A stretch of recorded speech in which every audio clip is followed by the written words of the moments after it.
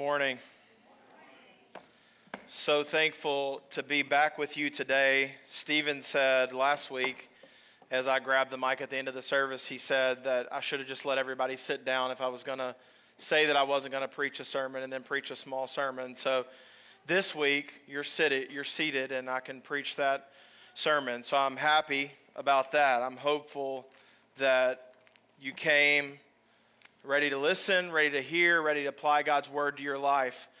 I will say I don't know what most of you think. I don't guess I know what all of you think about my preaching, or my confidence in it. But I will tell you, after taking some time off, I've had a lot of thoughts in my head, like, can I do this? That went through my head. Can I do this when I come back?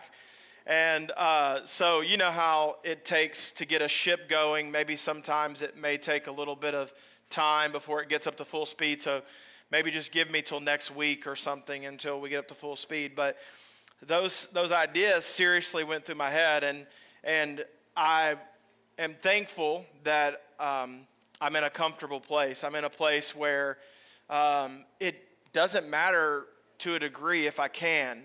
As long as I preach the word, you guys, I believe that is your directive. I believe that's what you want. And so it doesn't matter completely if I can. So I'm thankful for that. I'm also thankful. I don't think I'm going to get emotional because it's not an emotional thing, but sometimes emotions surprise you. But, you know, we went for 24 days across the northeastern part of this country. And I will say, if you haven't done that on some level, like been to the Northeast, you should. The Northeast is more than Boston. It's more than New York City.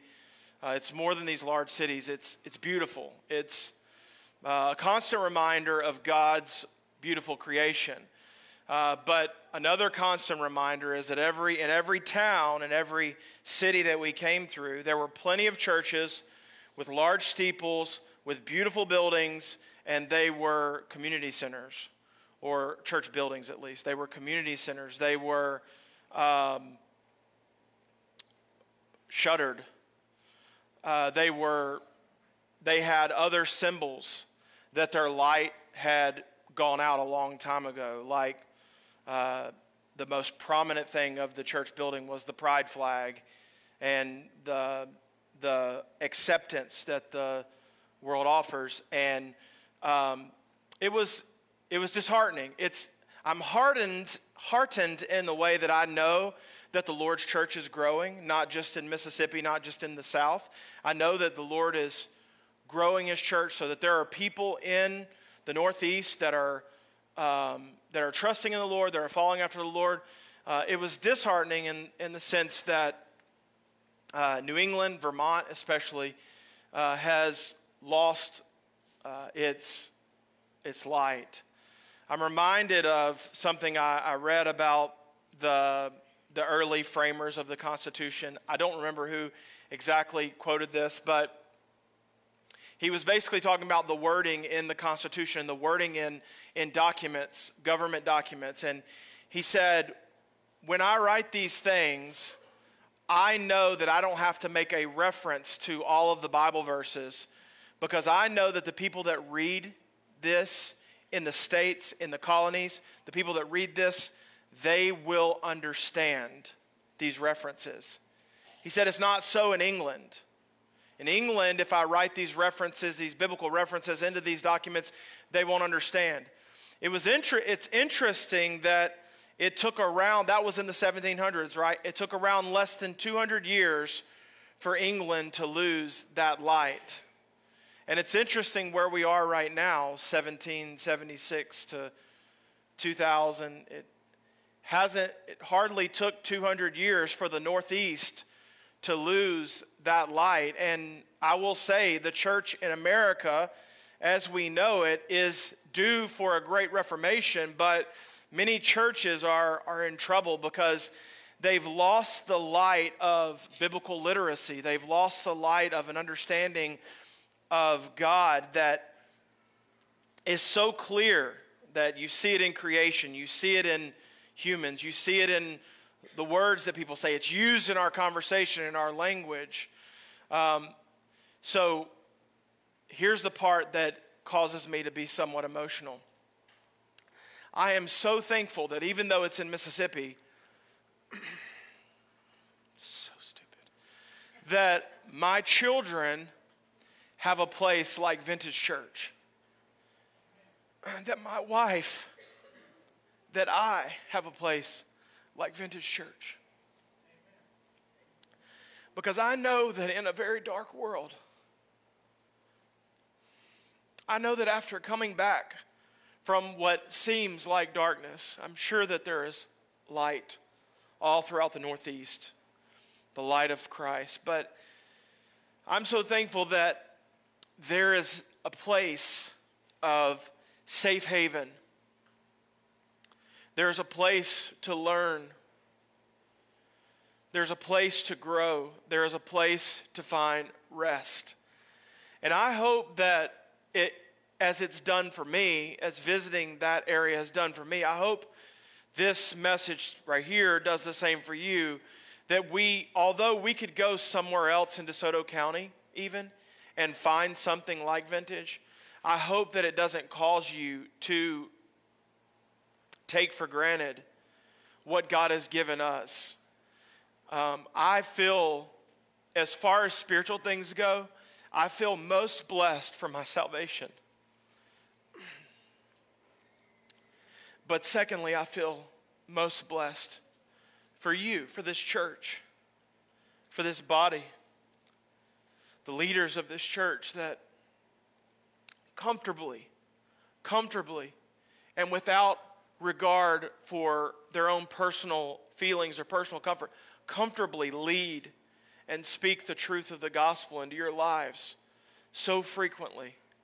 I'm thankful for leaders who lead in the nursery and who lead in other organizations of our church who are teaching my children to love Jesus, because there's going to come a day where my children stop listening to me, and at least for a little while, hopefully just for a little while. And I know that when they go to someone else in this body, that it's going to be someone who loves Jesus and leads them similarly, and maybe in some ways better even than I could. I think that idea closes out our series super well. The idea that leads us to flourish relationally. The idea that causes us to be so focused on having what we have, preserved and even replicated. Preserved and replicated, so that not only we who are here can have that and experience it, but others elsewhere, but also our children and our children's children can experience what we are experiencing right now. I think the core tenets of Vintage Church are so important because not only does it produce what I was describing a second ago, but it keeps it going. Truthfully, indefinitely. Because what we've established was already established by God through Christ and in the power of the Holy Spirit. We are just trying to humbly continue that work. And so our first act of faith as a Christian is to know that if we submit to God, if we draw near to Him, He will draw near to us, and He will raise us up to live for Him as an individual. And if we come together under that same mentality, He will raise us up to live together in Him as a community. So thankful for you, because not only are you passing these things down to your children, but you are demonstrating what it means to worship passionately, think biblically, live missionally, and flourish relationally on a regular basis. No, I'll use the word regular basis because none of us are perfect, are we? Today I want to pray before we, that was not the sermon, by the way. I know that some of you are disappointed. I will try to keep it within the realm of an hour and a half or so that, since it's hotter in here this morning. But today I want to pray with you. And after we pray, I want us to look at 1 Corinthians 12 and spiritual gifts and how they edify the church. Spiritual gifts and the edification of the church as it pertains to flourishing relationally. Will you pray with me this morning? Lord, I am so thankful to be back here with my people, to be in a place of safety where we can worship, where we can be ourselves to a degree, where we can have our failings, where we can have our problems, where we can have our issues, our sins, our struggles, and yet we can still be loved, we can still be accepted, not for who we are, but who we are in Christ. Lord, thank you that this church has demonstrated for me patience in allowing me to grow as a pastor. I've seen it demonstrated in others, patience in allowing people to come in and grow and not be expected to be perfect right away, but to be a part of something that allows them to grow and be nurtured as a family. Lord, help us to flourish relationally. As we grow in faith, Lord, help us to see that our gifts that you give us are not about demonstrating something so that we can be prideful, we can be proud about it. They're not about demonstrating something so that we can show power or authority over someone, but they're about demonstrating gifts so that we can exhort, so that we can grab, so that we can pull others alongside of us, so that we can grow together in the fear and the knowledge and the admonition of our Lord and Savior, Jesus Christ. Help us to see our gifts as a sole purpose of glorifying you and edifying, as lifting up the church. We love you. We praise you. We give you today. We know that you're going to work through your word. So we're already excited with what you're going to do in it. It's in the name of Jesus we pray. Amen.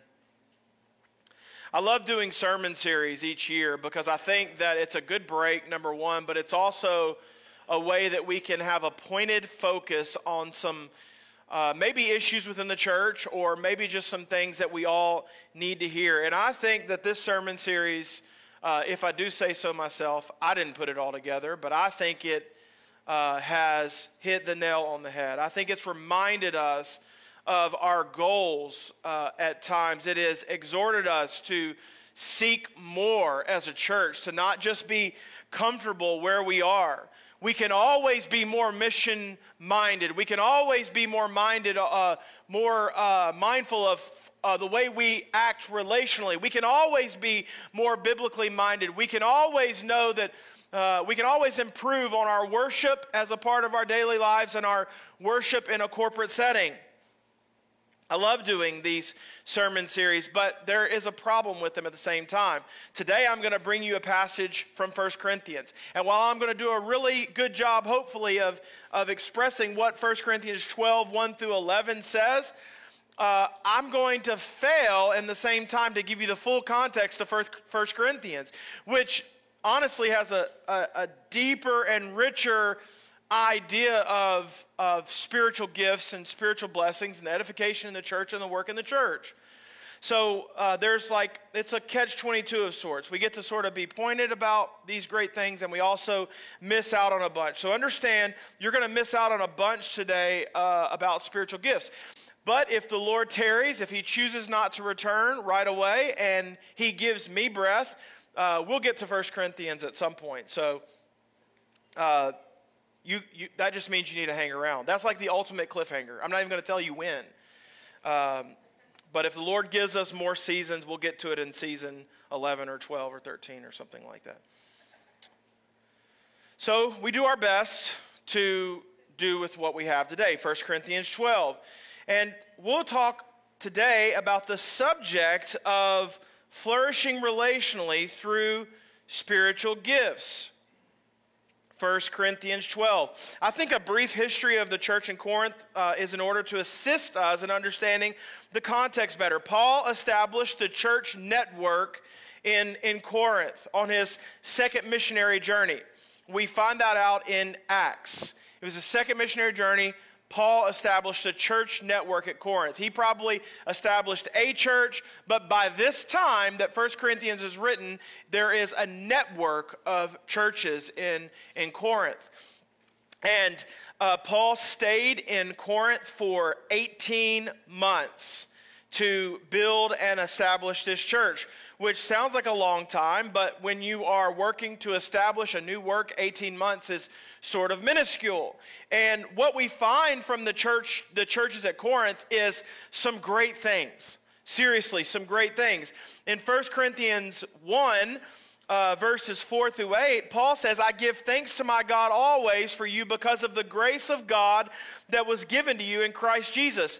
The church is in Christ. That is the greatest of all things. That in every way you were enriched in him in all speech and all knowledge, even as the testimony about Christ was confirmed among you, so that you are not lacking in any gift as you wait for the revealing of the Lord Jesus Christ, who will sustain you to the end, guiltless in the day of our Lord Jesus Christ. The churches at Corinth were enriched in speech and they were enriched in knowledge. They knew about God to a point where it changed their conduct. It changed the way they behaved, but it also changed the way they spoke. It changed the way they acted and the way they spoke. They had the ability to discern the truth of God, which may seem like a small feat, but it really wasn't when you consider what the churches at Corinth were up against. Remember, they were a pagan, idolatrous, multi-god, polytheistic society before Paul came around and showed them the way. So it's clear that the churches at Corinth have a good foundation and they are generally growing. But just a few verses later in chapter 1, Paul says that Chloe's people had reported a problem. There were actually several reports back to Paul of some problems within the churches at Corinth. In addition to the one that Chloe's people gave, a few others reported missteps within the Corinthian church. Now, this puts into perspective for us the frailty of some aspects of the church. While the church itself cannot be defeated, the church cannot be defeated, as Blake quoted earlier, a verse from Matthew. It cannot be defeated. The church local, the church establishment is not infallible. It is not infallible. If a church that the Apostle Paul started can have failings a short time after he established it, certainly the church that Bryce Holbrook, Blake Bostic, and Stephen McNeil started can also. We must always cautiously guard ourselves against several things. And specifically what Paul is going to tell the church at Corinth that they must not just guard themselves, but flee from, is the tendency to drag in those worldly things that they left behind. Now he mentions a ton throughout 1 Corinthians, and we'll go through them someday, Lord willing. I do want to point out a few of those things for context. The first issue that was discussed was division amongst the people and factions that had been formed. Some people say, I follow Paul, or I follow Apollos, or I follow Cephas, or I follow Christ. There were factions that were formed in the church. Paul's answer to that was, is Christ divided? Did any of those spiritual leaders die for you? What was his answer? When factions formed, turn to Christ. But it got worse. There was sexual sin amongst the people in the churches at Corinth. Now, this would have been very common amongst the Corinthian people, but it shouldn't have been common amongst the church at Corinth. As a matter of fact, the city of Corinth became synonymous with prostitution. So if you were Corinthing, or whatever they would have used at the time, you were practicing in prostitution. But these sins had become prevalent in their pre-Christian life. Now, it is very difficult, we all know this, to push away our pre-Christian life when we become a Christian. Some of us have been Christians for a long time, and they have been still struggling with that. We all do to some degree. But there was a person evidently in the church at Corinth who had a physical relationship with his stepmother. And there were others who had been practicing with prostitution. And this is the church that Paul established. This is Paul's baby. And quickly he's having to write back to them, telling them to flee from the things that he had pulled them out of through the grace of God and the Spirit of God. They were suing each other. Now, I don't think lawsuits are always wrong, but I think that lawsuits should be, as much as we should do what we can to preempt lawsuits. They were messing up their marriages. They were becoming unfaithful. Chapters 8 through 10, they were abusing their Christian liberties, whether it was the Lord's Supper or drunkenness or whatever it was. They were abusing their Christian liberties. There was a feminist revolution in the church. The ladies would wear head coverings because it would distinguish them from the temple prostitutes. And since prostitution was such an issue, that was something that was important. Wearing a head covering in that culture was a sign of modesty, but women in the church at Corinth began to refuse to wear the head coverings. We also see, and this is kind of where we're going to park today because I can't give you every single thing that was going on, that they were abusing their spiritual gifts. Much like we see today in many churches, the pagan worship of the time was erratic. It was spontaneous. It was nonsense in the sense that most people didn't see it and understand it, or most people who saw it didn't exactly understand it, or at least they had to fake like they did. And this erratic behavior had crept into the worship of this church at Corinth. So much so that they were abusing the spiritual gifts. Now, we're not going to get into the gift of tongues. That's probably like a 3-week sermon. And we might all carry different views on that. But we know, because Paul addresses it in 1 Corinthians 14, we know that if you are going to speak in tongues, if you are going to prophesy, that there is great order that must be done in that. And that's not what was happening. As a matter of fact, I just want to go ahead and tell you, if you are ever a part of a church where someone is roaring like a lion, or laughing uncontrollably, or doing the worm down the aisle, or running through the aisles, or whatever it may be, if you are ever in a church like that, you need to run. You need to run, because God is not the author of confusion or chaos. As a matter of fact, God is the author of order. And in his most precious thing, his most precious organization that he has on earth, I can imagine that his desire is to see order and not chaos. As a matter of fact, those things I just mentioned, I believe that they are pagan, maybe demonic things that have crept into the church. Now, I'll tell you some things that we do wrong. I mean, I think that, to sit just to sit on your chair while sitting on your hands and not having any emotion and any movement and anything like that. I mean, I think that that's probably wrong also. It might be an overreaction to what these other people are doing. That's just a little side sermon for you. But all of those movements and erratic things, they are focused on self. And what was happening is people, like in today's culture, said, well, I'm not happy in my marriage. Let me go take care of myself. Let me go get my needs met. I'm going to consider me for the first time. They were not happy with the way the worship services were going, so they began to flop around like a fish on a shore, or do whatever they might have done in the pagan churches. They were not happy with the way they appeared in the church. They wanted more of a role in the church, so instead of taking a humble view and wearing a head covering, they uncovered their head and so they could become more visible.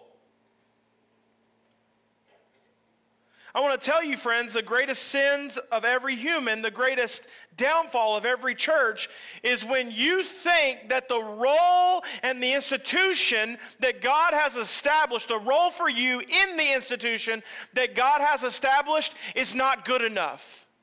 When you think the marriage that he has given you is not good enough. When you think the talents and the abilities that he has given you is not good enough. As soon as you begin to think that the things that God has given you, the job, the children, whatever it may be. I mean, I don't think you think that, but I know that there are people who think that. The church, whatever it may be, as soon as you begin to think that those things are not good enough, that's when you begin to walk away from biblical ideology, biblical Christianity, from the proper use of spiritual gifts. And quickly, spiritual gifts become about me and not about their true purpose, and that is the edification of God's people. The worship of the church of Corinth was centered around themselves. They had taken their pagan, out-of-control view of worship, and they had carried it over to the church, where worship and praise is to be orderly and controlled. So Paul goes into the use of spiritual gifts and orderly worship in 1 Corinthians. And that is where we get some of our text today. Thank you. I had one. I just wasn't sure if anybody had used it in the past or if it was a new one. And evidently your wife is really bothered by people bringing water up here. I'm just kidding. Didn't you bring this water up here? Thank you. 1 Corinthians 12.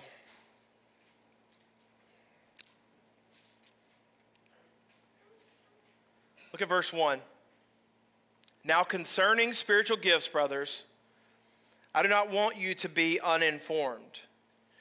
You know that when you were pagans, you were led astray to mute idols, however you were led. Therefore, I want you to understand that no one speaking in the Spirit of God ever says Jesus is accursed. And no one can say Jesus is Lord except in the Holy Spirit. Now there are varieties of gifts, but the same Spirit. And there are varieties of service, but the same Lord. And there are varieties of activities, but it is the same God who empowers them all in everyone. To each is given the manifestation of the Spirit for the common good. For to one is given through the Spirit the utterance of wisdom, and to another the utterance of knowledge according to the same Spirit, to another faith by the same Spirit, to another gifts of healing by the one Spirit, to another the working of miracles, to another prophecy, to another the ability to distinguish between spirits, to another various kinds of tongues, to another interpretation of tongues. All these are empowered by one and the same Spirit, who apportions to each one individually as he wills. As I think about the overview of spiritual gifts and how they relate to flourishing relationally, one thought kept coming to mind, and that is how ignorant we are, all of us are, of our own spiritual gifts. In general, we know what we like and what we don't like. Some of us know what we are good at doing, but most of us don't know how our personal talents and abilities relate and are interrelated to spiritual gifts. I mean this with all due respect. When we spoke in 1 Peter, most of us could not even identify our spiritual gifts. Now, that was a good time because I remember being in my two MCs, and I remember hearing testimony from others that other people were pointing out for people what they saw as their spiritual gift. That's a good thing because it means that we're effectively working. But the problem is that the only way to know how our personal talents and abilities are interrelated to our spiritual gifts, the only way to know what our spiritual gifts actually are is not by taking a survey or a test online. Do you know the only way to know what our spiritual gifts are is enacting the work of the Spirit in our lives, in the church? That's the only way that I effectively know. Now, God reveals those things and he gives us like a piece to start with, but the only way those gifts are nourished, the only way those gifts are really produced to a point where they are recognizable from others and by ourselves is by enacting, by serving spiritually within the church. And so the interesting thing that you need to know here is, in order to serve in the church, I don't need to find my spiritual gift. I need to find my service so that my spiritual gifts come to light as I serve.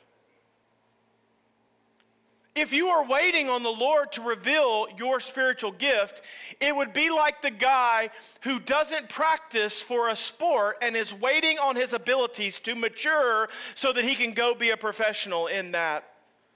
I aspire to be an Olympian. I really think I would be good at pole vaulting. I'm going to go buy the pole, the mats, the bar thing that you have to jump over, and then I'm going to wait. I'm just going to wait for the Lord to produce in me pole vaulting ability. No one does that except in the church. The way you know if you're a pole vaulter is to get the pole and do it. And when you fall on your head, you might not be a pole vaulter. You might be. You pick yourself back up and try a couple more times, but you might not be a pole vaulter. So then you find out you're a distance runner. Or you find out maybe you're a long jumper. But you find those things out by doing them. But instead, what we have in the church is often we have a lot of people who think they have a lot of ability because they have never failed at anything because they don't put the effort into trying. Do you understand that? That's in our culture too. Our culture believes that if you would ask the average person, they would believe that they could do anything. Do you know how that belief prevails? Doing nothing. Doing nothing. That belief prevails doing that. If you do nothing, then you never fail. If you never fail, then you never know that, hey, I can't do everything.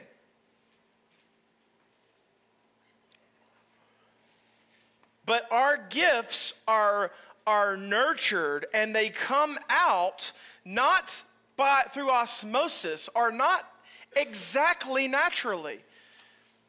In some ways they do, but mostly by service. Where? In the church. In the church. Now, they might come out at work in different ways, and they might come out in our friendships and in our home in different ways. They should. But they are mostly seen in their spiritual nature by our service in the church. Serve the Lord. I hope that by the next time we have a sermon on spiritual gifts, and maybe the next time we ask each other what our spiritual gift is, we are not as ignorant as we have been in the past. And I use the word ignorant, I mean it. Like, ignorance is willfully not knowing. Willfully not knowing. It doesn't mean you're stupid. It doesn't mean you're dumb at all. It means you've chosen to not find out. So let's choose to find out what our gifts are. Let's choose to. I'm giving you a little hint. what you're good at already, God can make a way to relate those things together, to connect those things together so that they become spiritual gifts. What you're good at already. So let's find out a way to start nurturing those in our lives. And maybe what we see for the rest of this day will help you.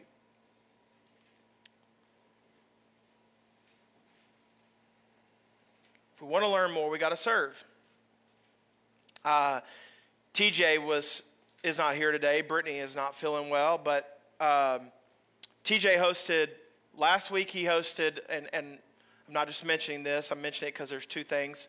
You all host in different ways, and I'm very thankful for that. But last week he hosted our MC party, and this week he hosted a men's night.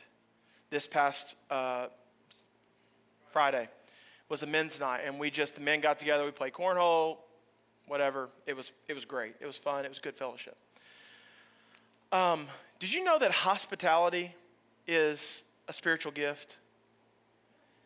I wonder if TJ, before he was a part of our church, who he is naturally hospitable. He was passed that down from his father and different people. He's naturally hospitable. I wonder if TJ, before he became a part of our church, saw what he did on Friday night for us as an act of serving the church through a spiritual gift.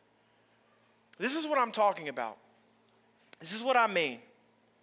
Doing things that you're good at, and sometimes not good at, but having the understanding that every gift that we have comes from God. Now, really quickly, Paul gives us, and I mean really quickly, Paul gives us some things in 1 Corinthians 12 that I want to point out to you, and we'll be done. First is this: in order to flourish relationally, we must use discernment as it pertains to our spiritual gifts. Look at verse 3 of 1 Corinthians 12. Now, concerning spiritual gifts, I do not want you to be uninformed. In verse 1 through 3, Paul appears to be addressing two different problems. First is that the Corinthians had been led astray, and second is that someone in the church was denying Jesus Christ. Someone in the church was saying, Jesus, the man, is accursed. We believe in the Christ. We want to follow the Christ, but Jesus, the man, he's dead and he's accursed. Paul approaches this later in Galatians 1. He says, if any of you comes with a different message other than the one we preach, that is, Christ is God, let him be accursed. So Paul is saying, it is not Christ who is accursed. Christ did not die, because he's accursed because he died on a cross. Christ did not die in vain. He died as God, as the way, the truth, and the life. But the other is that these people had been led astray. Paul says, when you were pagans, look at verse 2. When you were pagans, you were led astray to mute idols. What this literally means is, when you were pagans, you were shackled and taken away like a slave. I want to tell you something that might hurt your sensibilities, your kindness sensibilities. Atheists and agnostics are not at a higher level of intelligence than Christians. They are actually dumb. And I know that hurts your sensibilities to hear, but I want to explain to you why. Because a Christian knows he is a slave to himself if he's not a slave to God. An atheist, an agnostic, a non-believer thinks that they are free, but yet they are shackled, like Paul says, in their old way of living. An atheist or an agnostic thinks that they don't become a Christian because they're free to worship however they want to, but honestly, they are worshiping the God of self at a minimum. They think they're free because they live the life that they want to live. They're not bound by Christian principles. But honestly, they go on to worship the God of alcohol. They go on to worship the God of sex. They go on to worship the God of money. They go on to worship the God of self. They either put themselves or something else on their platform. Everybody worships. But the Christian is the only one who is free and realizes he is a slave without Christ. The atheist, the agnostic, the non-Christians think they're free and don't realize that they are actually shackled, like Paul says of these Corinthians in a former life.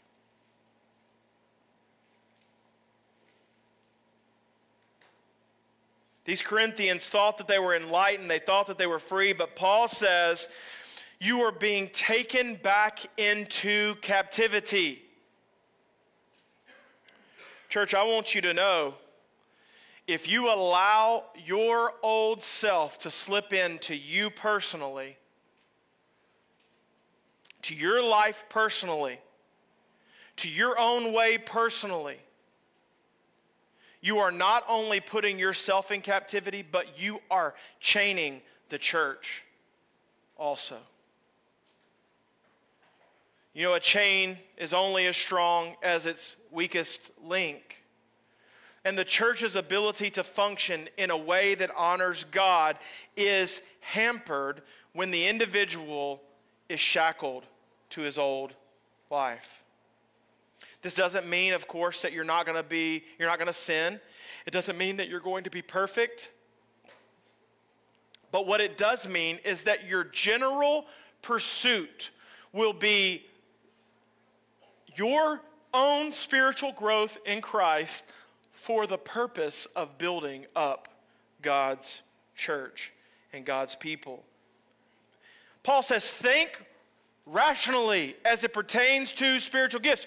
Use discernment, because if you don't, all of a sudden you'll be flopping around like a fish in the middle of the floor. You'll be roaring like a lion. You'll be laughing hysterically because you will pull in your pagan ways and you will syncretize it with the way. Now, someone corrected me one time and said, I think you meant synchronize. No, I mean syncretize. Syncretize is when you take one way of thinking and another way of thinking and you try to mesh them together, even if they don't mesh together.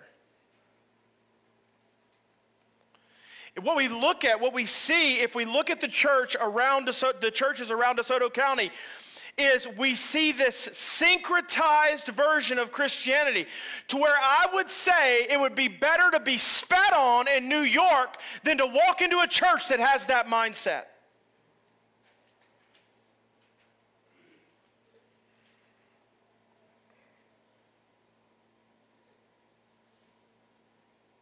It would be better to be consistent now so that when your non-Christian friends see you claiming Christ, there is something that distinguishes your life from theirs.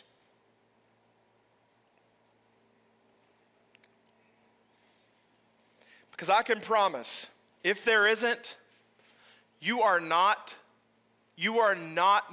faith is not much more than a joke to them. They can accept you as a friend, they can hang out, and in their own mind, at least from a spiritual perspective, have little to no respect for your faith. One of the best spiritual gifts is discernment. As we grow, in discernment, we're able to see false teachers, we're able to see truth, but also we're able to see where we allow the world to creep in to our worship and to our church, and we push it out. We don't allow for it. We don't make space for it. To which I would say to you, an easy rule for that, and you might not think it is as easy as I do, but I would say to you is, if something is indiscernible to you as to whether or not it is holy or good, it would be better just to mark and avoid. It would be better to just abstain than it would be to participate on the off chance that it's okay. When you participate in things on the off chance that it's okay, you are choosing the least common denominator, meaning that you are choosing the very minimum expectation for you. Use discernment. And where you don't have discernment, choose things that you can place in the category of fact and true and right. In order to flourish relationally, this is the second thing, we must practice self-control as it pertains to our spiritual gifts. Now, there are varieties of gifts, but the same Spirit. There are varieties of service, but the same Lord. And there are varieties of activities, but the same God empowers everyone. Now, before we start looking for tongues and prophecy and teaching or the like as spiritual gifts, maybe we should look at the most important, and that's just spiritual fruits. Before we start figuring out where God is going to place us in a spiritual gift, if he's going to make us a great preacher, if he's going to cause us to speak in tongues or to prophesy, maybe we should just look for spiritual fruits first, because if spiritual fruits are absent, spiritual gifts will never come. I believe that the appearance of these spiritual gifts depends on discernment and spiritual growth, and all those are dependent on the fact that we have the Spirit of God in the first place. What you need to understand is, if you've tried the Christian thing and it hasn't worked, it's because you tried it on your own power or maybe in the wrong way. If you as a Christian have been a Christian for a long time and your overcoming of sin has not worked, or you struggle with the same sin, it's because you are lacking the power of the Spirit of God, or you are trying the wrong things. Try something different.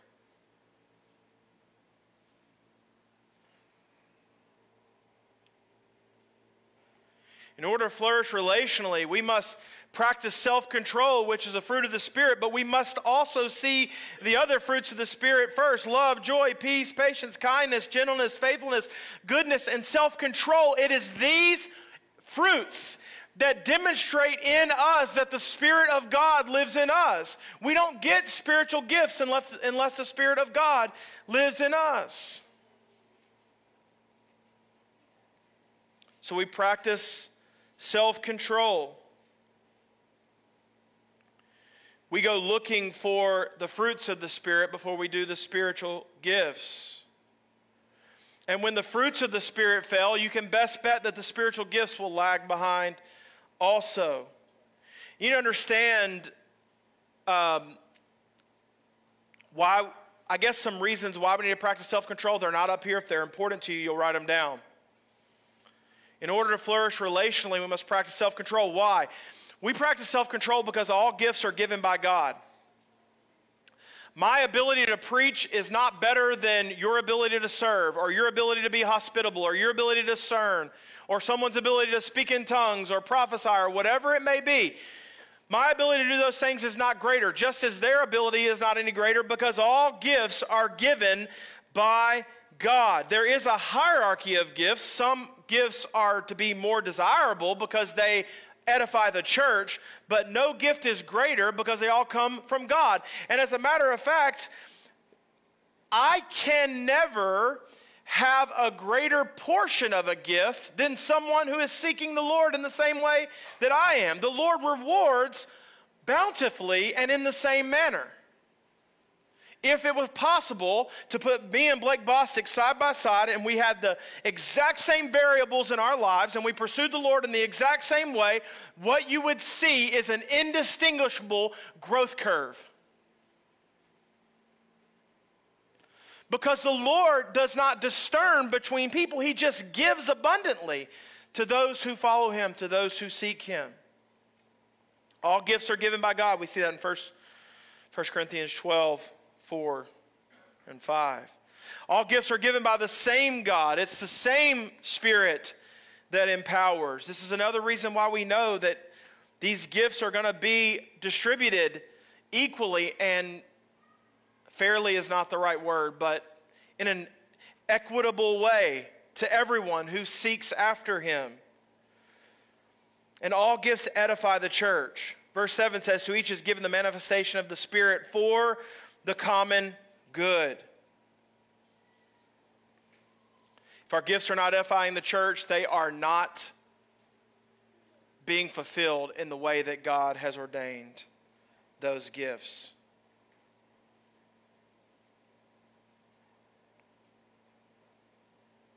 I want to give you this last thing and we'll close.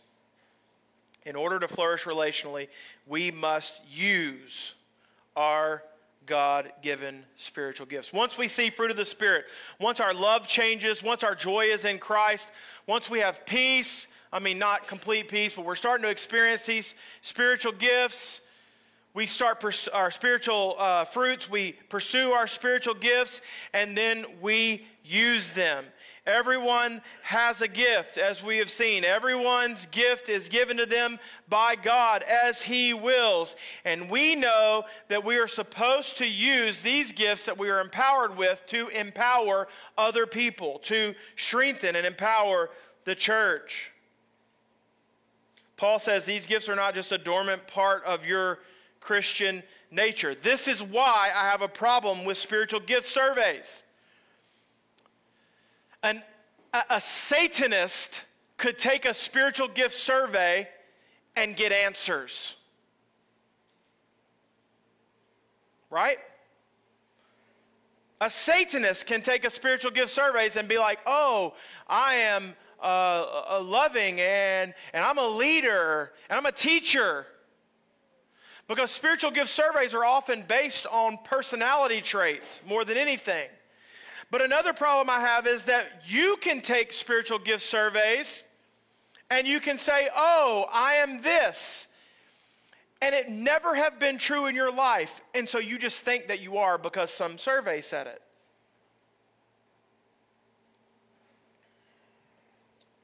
Spiritual gifts are not some dormant magic box that we have in our life that God gives us that are to be unused. They're to be used to build up the church. We are empowered with them. Empowered means there's energy in them. They are working. They are moving. You will always feel ill-equipped. You will always feel ill-prepared. You will always feel like something is missing until you trust in the Lord and just use the gifts that God has given you to edify the people that He's given you around you. I want to give you some bonus material really quickly. Every spiritual gift is empowered by God and He lives in us. Every gift is empowered by God and He lives in us, so they work. Every spiritual gift is empowered by God, and therefore we shouldn't look at gifts to boast or lift ourselves up. We shouldn't look at gifts to boast or lift ourselves up. Every spiritual gift becomes a visible demonstration of the work of Jesus in our lives. It's very important to understand that we practice our spiritual gifts, and when we do, we are living like Jesus. Our spiritual gifts come from the Father as a demonstration, and they're empowered by the Spirit as a demonstration of the way that Jesus lived His life. So when we do our spiritual thing, we are actually living our lives like Jesus. And every spiritual gift has the ability to fight off the attacks of the enemy on the church. Friends, I want to start how I finished. I am so thankful for this pocket of people of God that we have created through the power of the Spirit of God, and I think by being obedient to God. I am so thankful that my children have a place to worship freely, to worship passionately, to think biblically, live missionally, and flourish relationally. I'm so thankful that there are other voices that when my children stop listening to my voice, hopefully temporarily, that they have great voices to listen to. But I am also deeply concerned that it can so quickly be taken from us. There is never a time for comfort as it pertains to our spiritual growth. And some of us, myself included, think that coasting is an option as it pertains to your spiritual life. And it's just not. It's just not. If you want what we have, if you don't have children and you want what we have to be around for your children, you better get to work. If you don't have grandchildren and you want what we have to be around for your grandchildren, you better get to work. If you never aspire for children or grandchildren, if you don't think that's a part of the cards for you, it's in the books for you, you better get to work if you want it to be around just for you.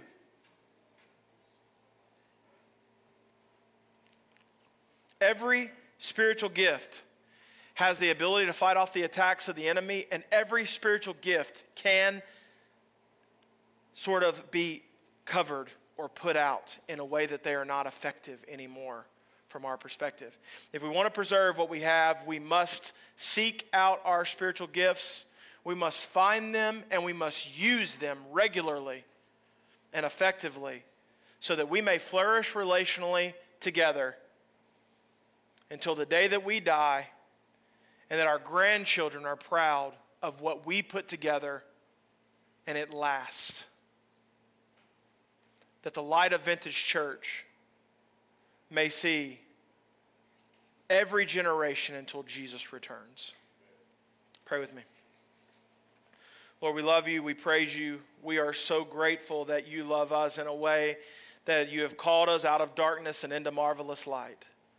We are so thankful that you love us in a way that we are redeemed, we are set free, and we are gifted to not only encourage us and our family, but the local body of Christ.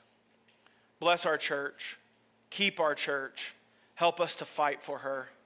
Help us to fight for her so that we may last every generation until you return. It's in the name of Jesus we pray. Amen.